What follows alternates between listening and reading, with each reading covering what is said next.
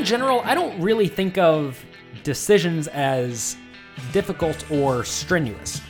I more so just view them as, really profitable, a little bit profitable, break even, a little bit unprofitable, or really unprofitable.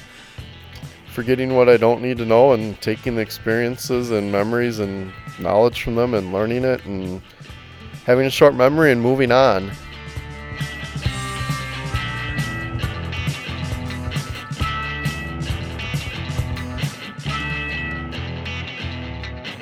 Well, greetings, everybody. Welcome once again to the Rec Poker Podcast. Hope you had a great holiday season, a great new year, and we are excited to start bringing you some new episodes of the Rec Poker Podcast in 2018. We got a lot of cool things planned, and I think you're really going to enjoy this episode and going forward as well. As always, man, like us, tell your friends about us, but also give me some feedback. Let me know what you like, what you don't like, what you'd like to see more of, less of, all of that stuff, because I don't know. I'm just trying to figure this thing out as we go, and I need your feedback to make that happen. So thanks to those of you who have been giving me feedback, trying to incorporate that as best that we can as we go forward.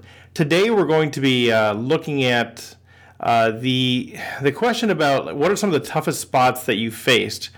Now, for those of you who have listened to the podcast for a while, pretty much every week represents some of the tough stuff that I've faced, and I'm very open and transparent about the situations I struggle with and getting the feedback on those. So today I'm not really going to share my stuff, even though I've got a million that I could share. What we're going to do is just turn it over to a few of our regular contributors, Jonathan Little, Mike Schneider. They have input. And then I've also got some recreational players who have also provided some input. They're going to share their thoughts. I think it's a great episode. I think it covers a wide spectrum of things, and I think you're going to be able to relate to a lot of it.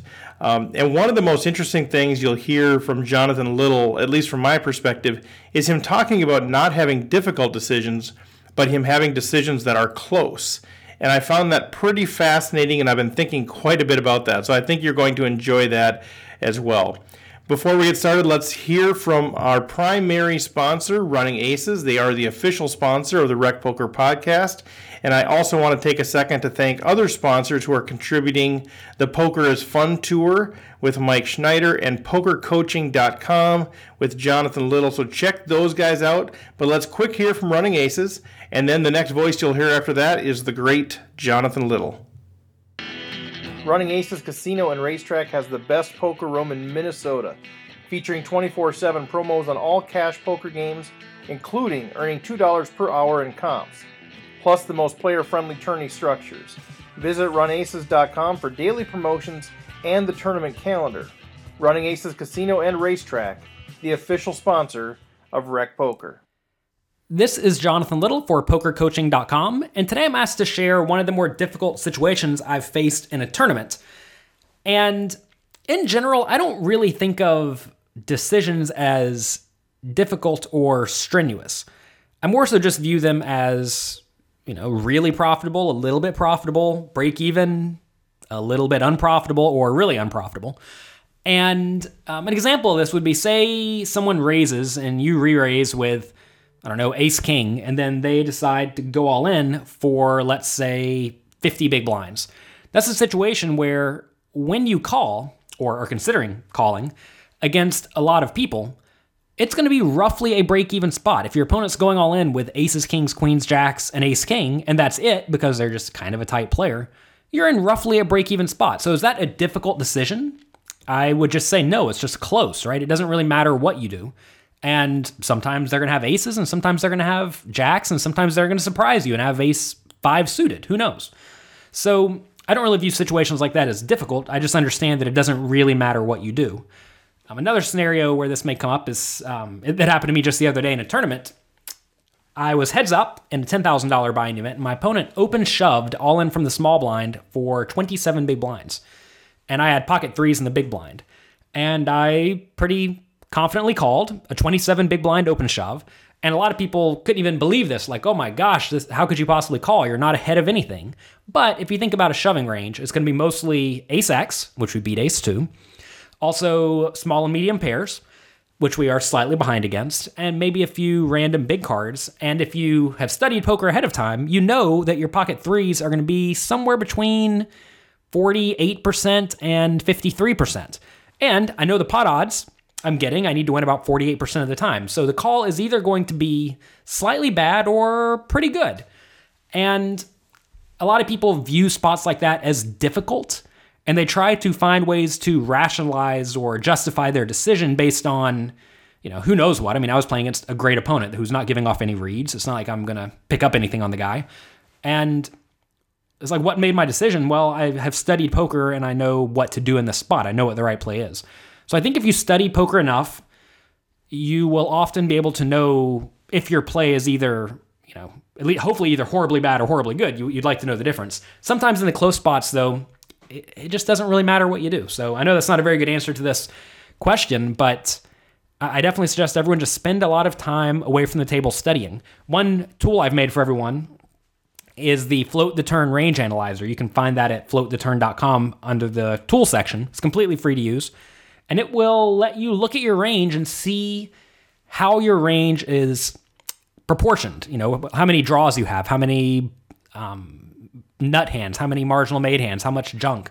And by thinking about poker in that manner, you will be able to hopefully see where you have big holes in your game. And as soon as you eliminate the big holes in your game, well, then you can start working on the small ones. But by playing a very strong, fundamentally sound strategy, hopefully you'll find that a lot of decisions don't really become difficult anymore. It's just a matter of developing a strong strategy and then implementing it at the table. This has been Jonathan Little for PokerCoaching.com. Hi, this is Mike Schneider, founder of the Poker is Fun Tour, professional poker player, and a member of the Minnesota Poker Hall of Fame. So as I was considering my answer to this question, I kind of realized, even though I've played a ton of hands over the course of my 13 years of being a professional poker player, there aren't too many I can really recall that vividly. I mean, I've had plenty of tough decisions in my life, and hands were in the moment, or a week later they would still be in my mind, but I think I just have like a really, really quick memory at just forgetting what I don't need to know and taking the experiences and memories and knowledge from them and learning it and having a short memory and moving on.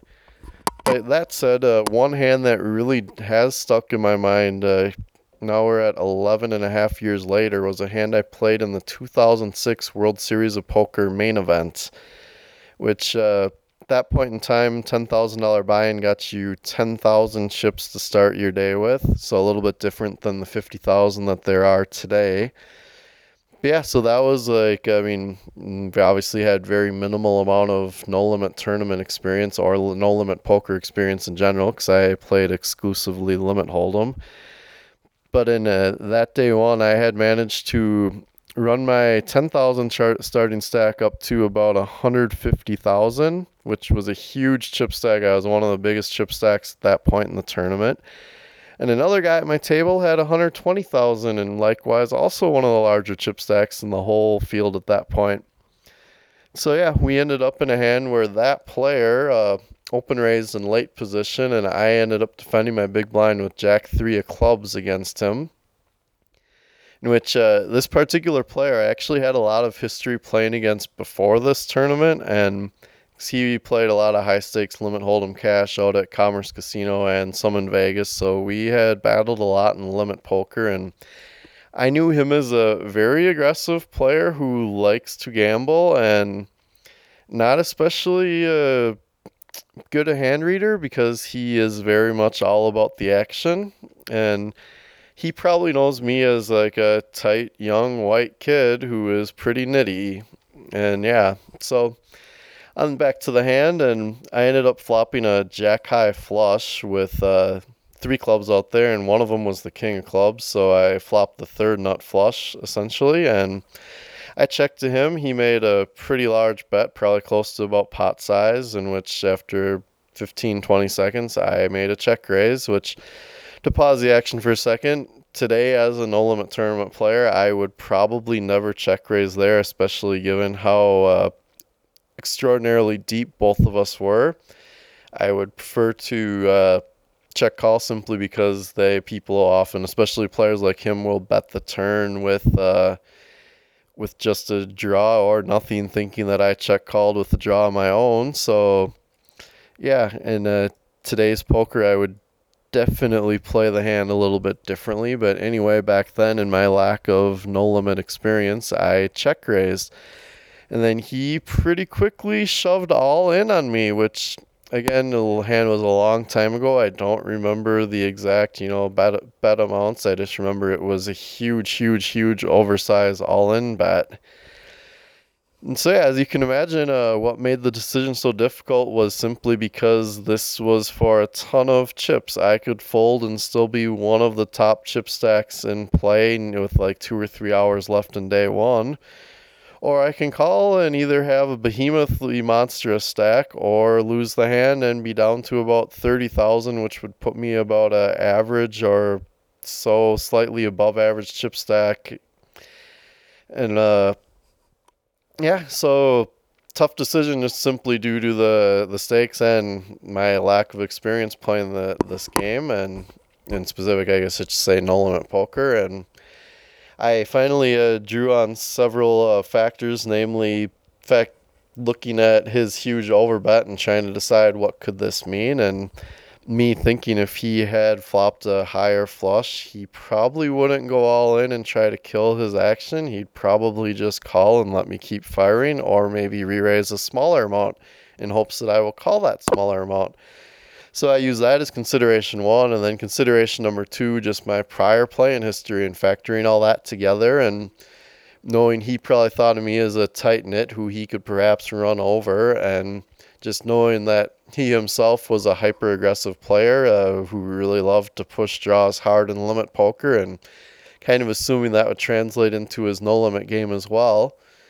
Then the third thing, he as I sat there tanking for a couple of minutes, he, as he liked to do, he did some table chat in which the chat was kind of aggressive in nature, and calling you like young man, young kid, things like that. And again, not remembering specific wording, just feeling like that kind of acting strong and tough when you're weak, and I considered that and came into play too. And when combining those three things, I decided to make the call, and was shown that he had just a naked ace of clubs with, I don't even remember what the second card was, but it was pretty irrelevant. And turn card did give him a higher flush, and just like that, he was up to about 240,000 in chips, and I was down to like 30,000, which that hand has really stuck with me, obviously, because it was my first time playing a main event, and had I won that hand, who knows where my day 2 and hopefully day 3, 4, 5, 6 end up. But yeah, it was,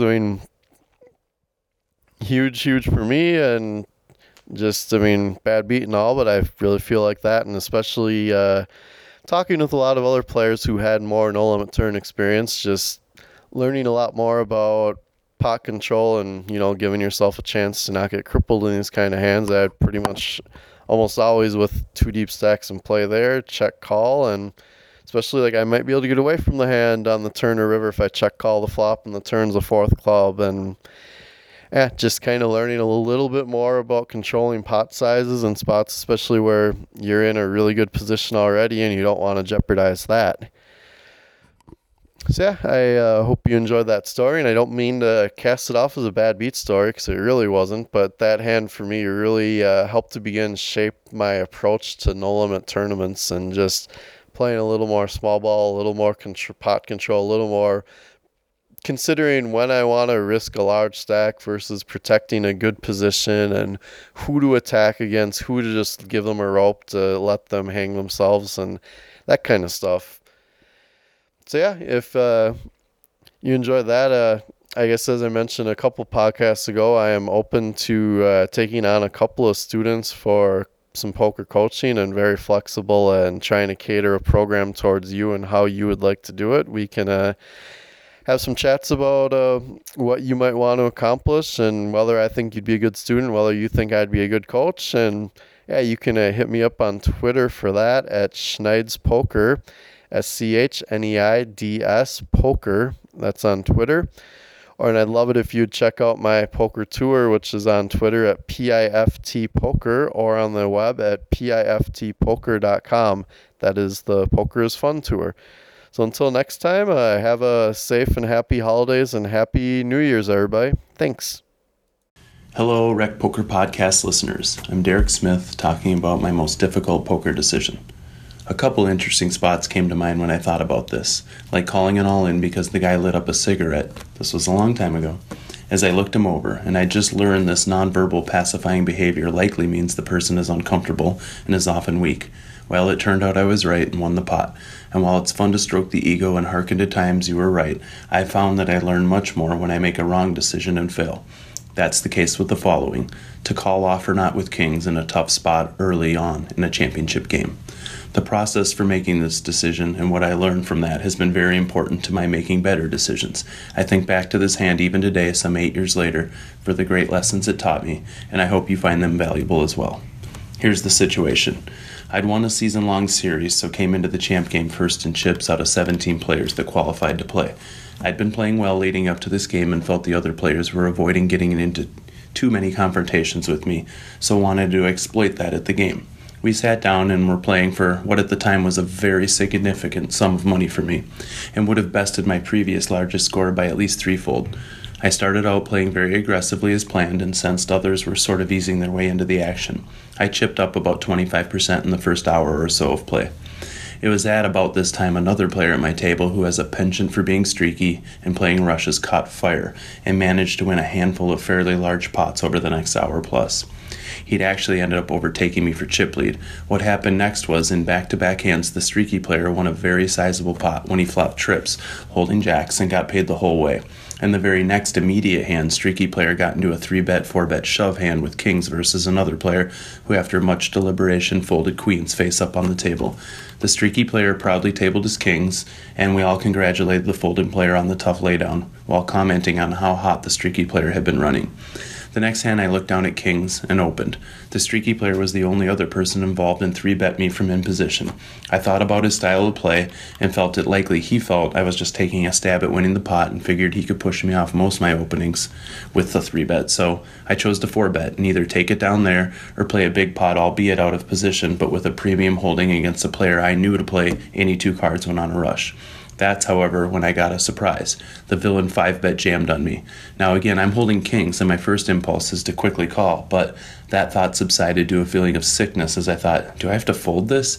It really caught me off guard that he made this move. I mean, I was 50-50 split that he'd either call or go away, and not at all expect the jam. So I started to agonize about folding.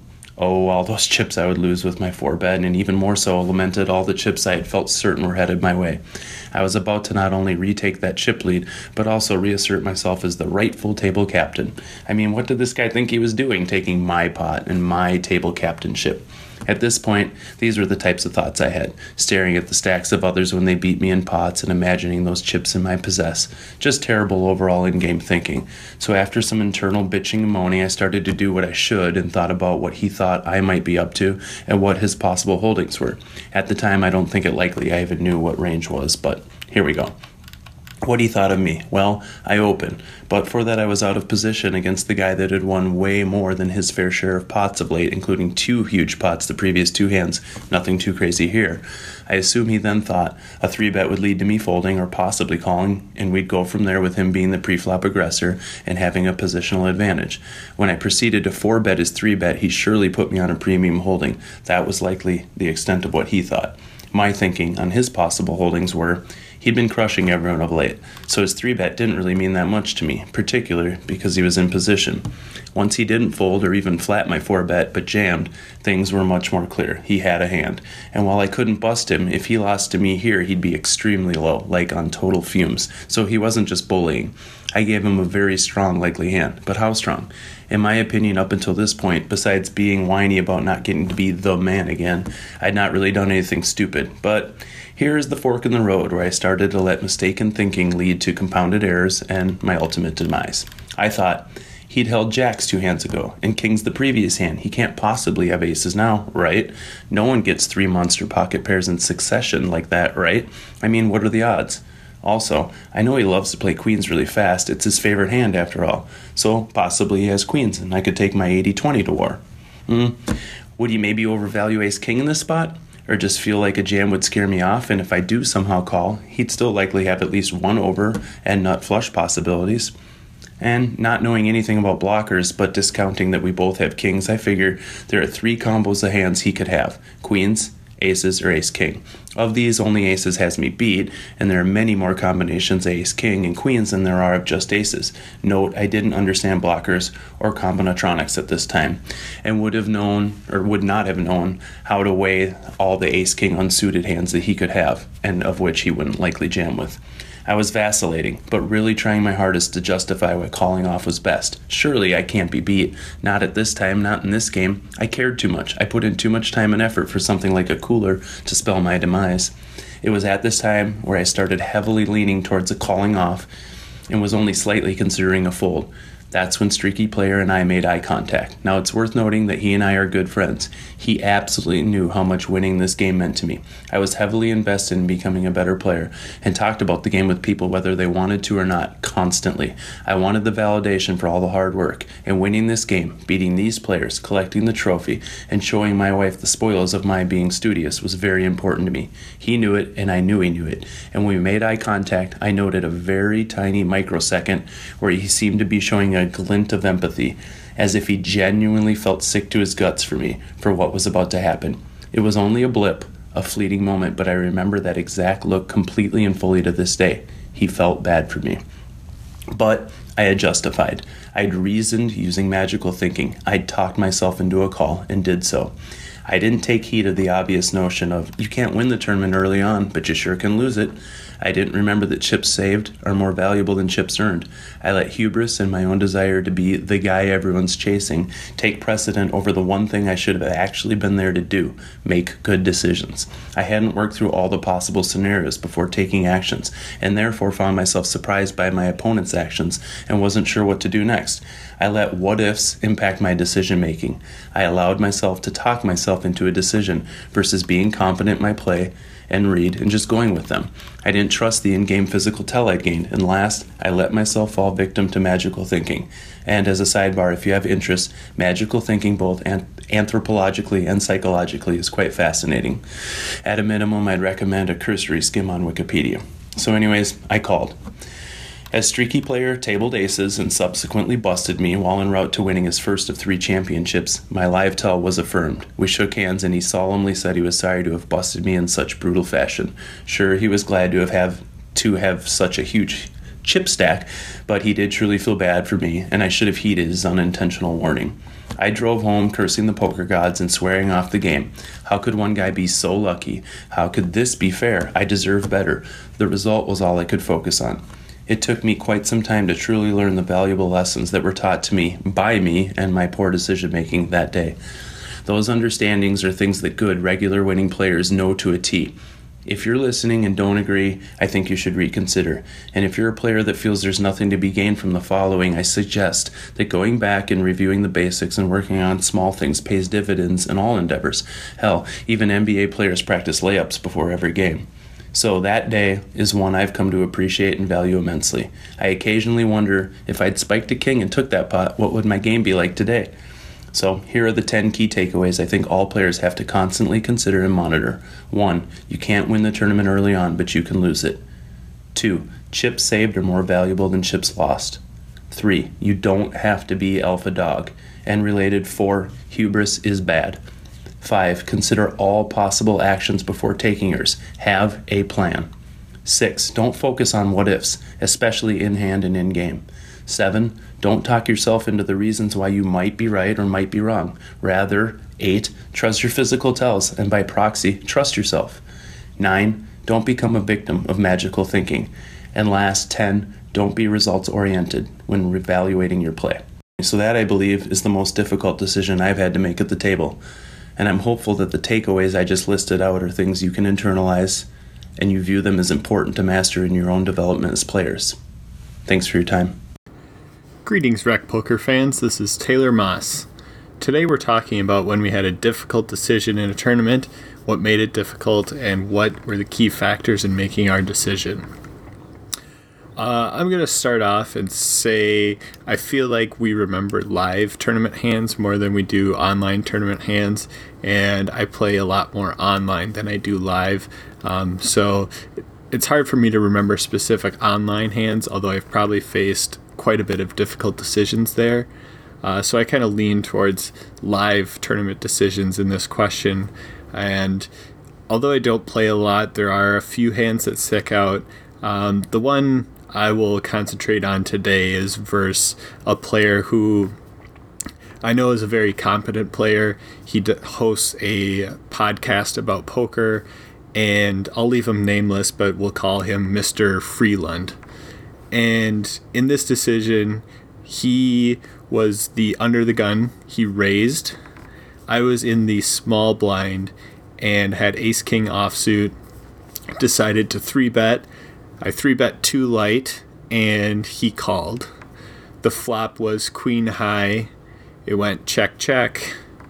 On the turn, it was a blank, so I continuation bet, and a delayed continuation bet, that is, and he called.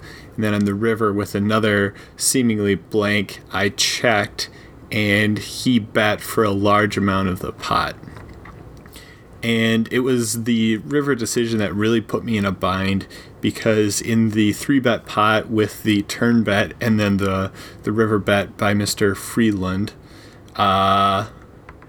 it put me in a tough spot because I had a tough time ranging him. If he, checked back on the queen high flop, then only called on the turn, and then decided to bet big on the river with a seemingly blank card, I really had a tough time putting him on a range.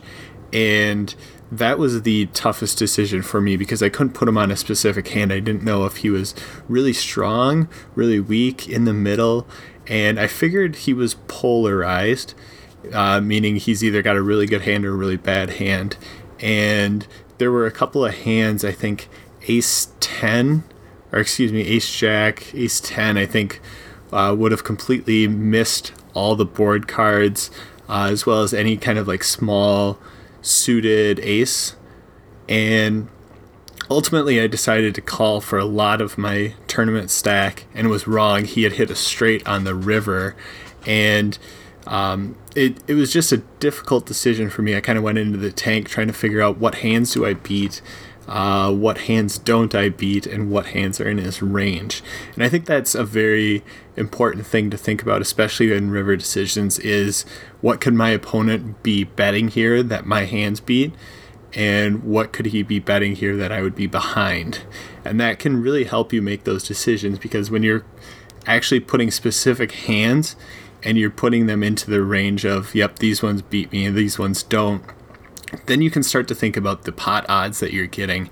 And if you're putting, 5 hands into what you beat and 10 hands that you don't beat, and specific combinations of those, I won't get too detailed with the math, but you can start to figure out. And if it's, you win 33% of the time, then you need to know, what kind of pot odds am I getting? Is it more or less than that 33%?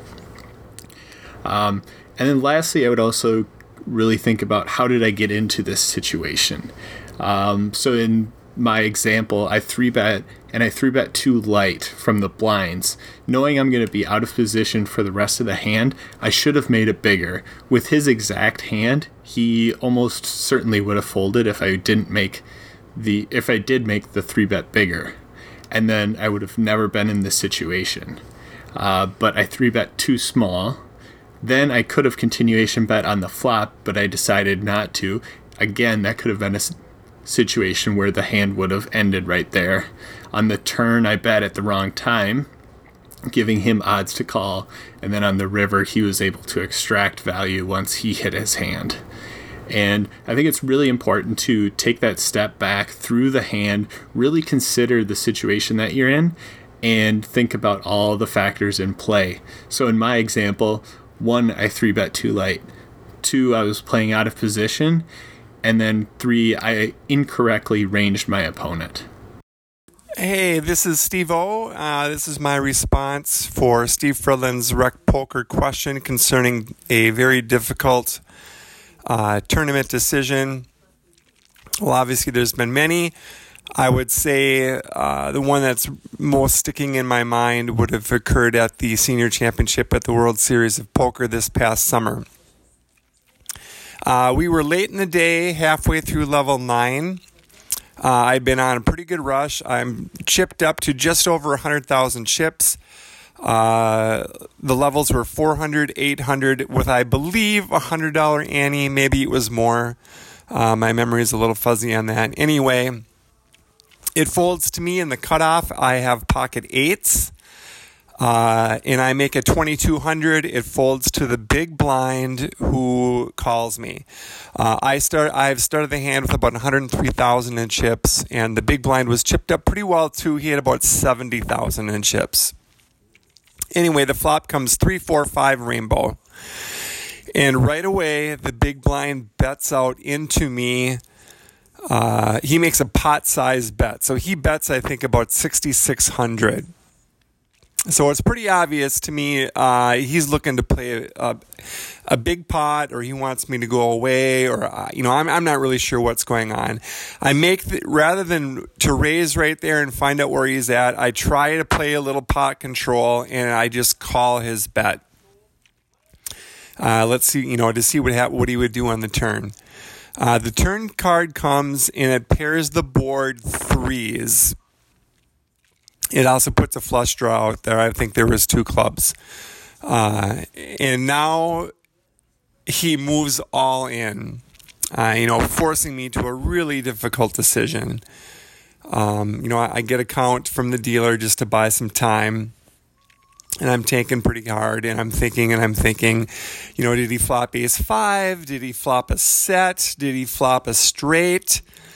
Did he slow call me with an overpair? I to be honest with you, I really didn't know what was going on. I was fairly new to this table. I had been there for maybe just over an hour. Also, I had not played any hands against this player, and he had been playing fairly tight. And it's a big decision. If I make the call and I'm right, I'm going to go into day 2 with a top 10 stack. Anyway, I made the difficult decision to fold my hand. I decided, let's just keep the chips that I have. I was still able to go into day 2 with a top 50 stack. And that's a tough one. Obviously, he did not show me his hand. I'm never going to know what he had. But that is a hand that I certainly think about often. What did he have? Why did he play it like that? So much and so forth. Anyway, that is my answer for that question. Thank you. Running Aces Casino and Racetrack has the best poker room in Minnesota, featuring 24/7 promos on all cash poker games, including earning $2 per hour in comps, plus the most player-friendly tourney structures. Visit runaces.com for daily promotions and the tournament calendar. Running Aces Casino and Racetrack, the official sponsor of Rec Poker. Well, that's it for today. Thanks so much to Jonathan and Mike Schneider, as well as our recreational players who gave some input. Much appreciated. Good stuff. Hopefully we'll continue to grow our game and get better and be able to report on some big wins that we've all had on the felt. So that's it. Make sure you like us on iTunes, tell a friend, share it. You can get this all through the runaces.com website or through iTunes, Stitcher, your iPhone podcast app, or wherever you listen to your podcasts. All right, thanks much. If you have any questions, stevefredland@gmail.com.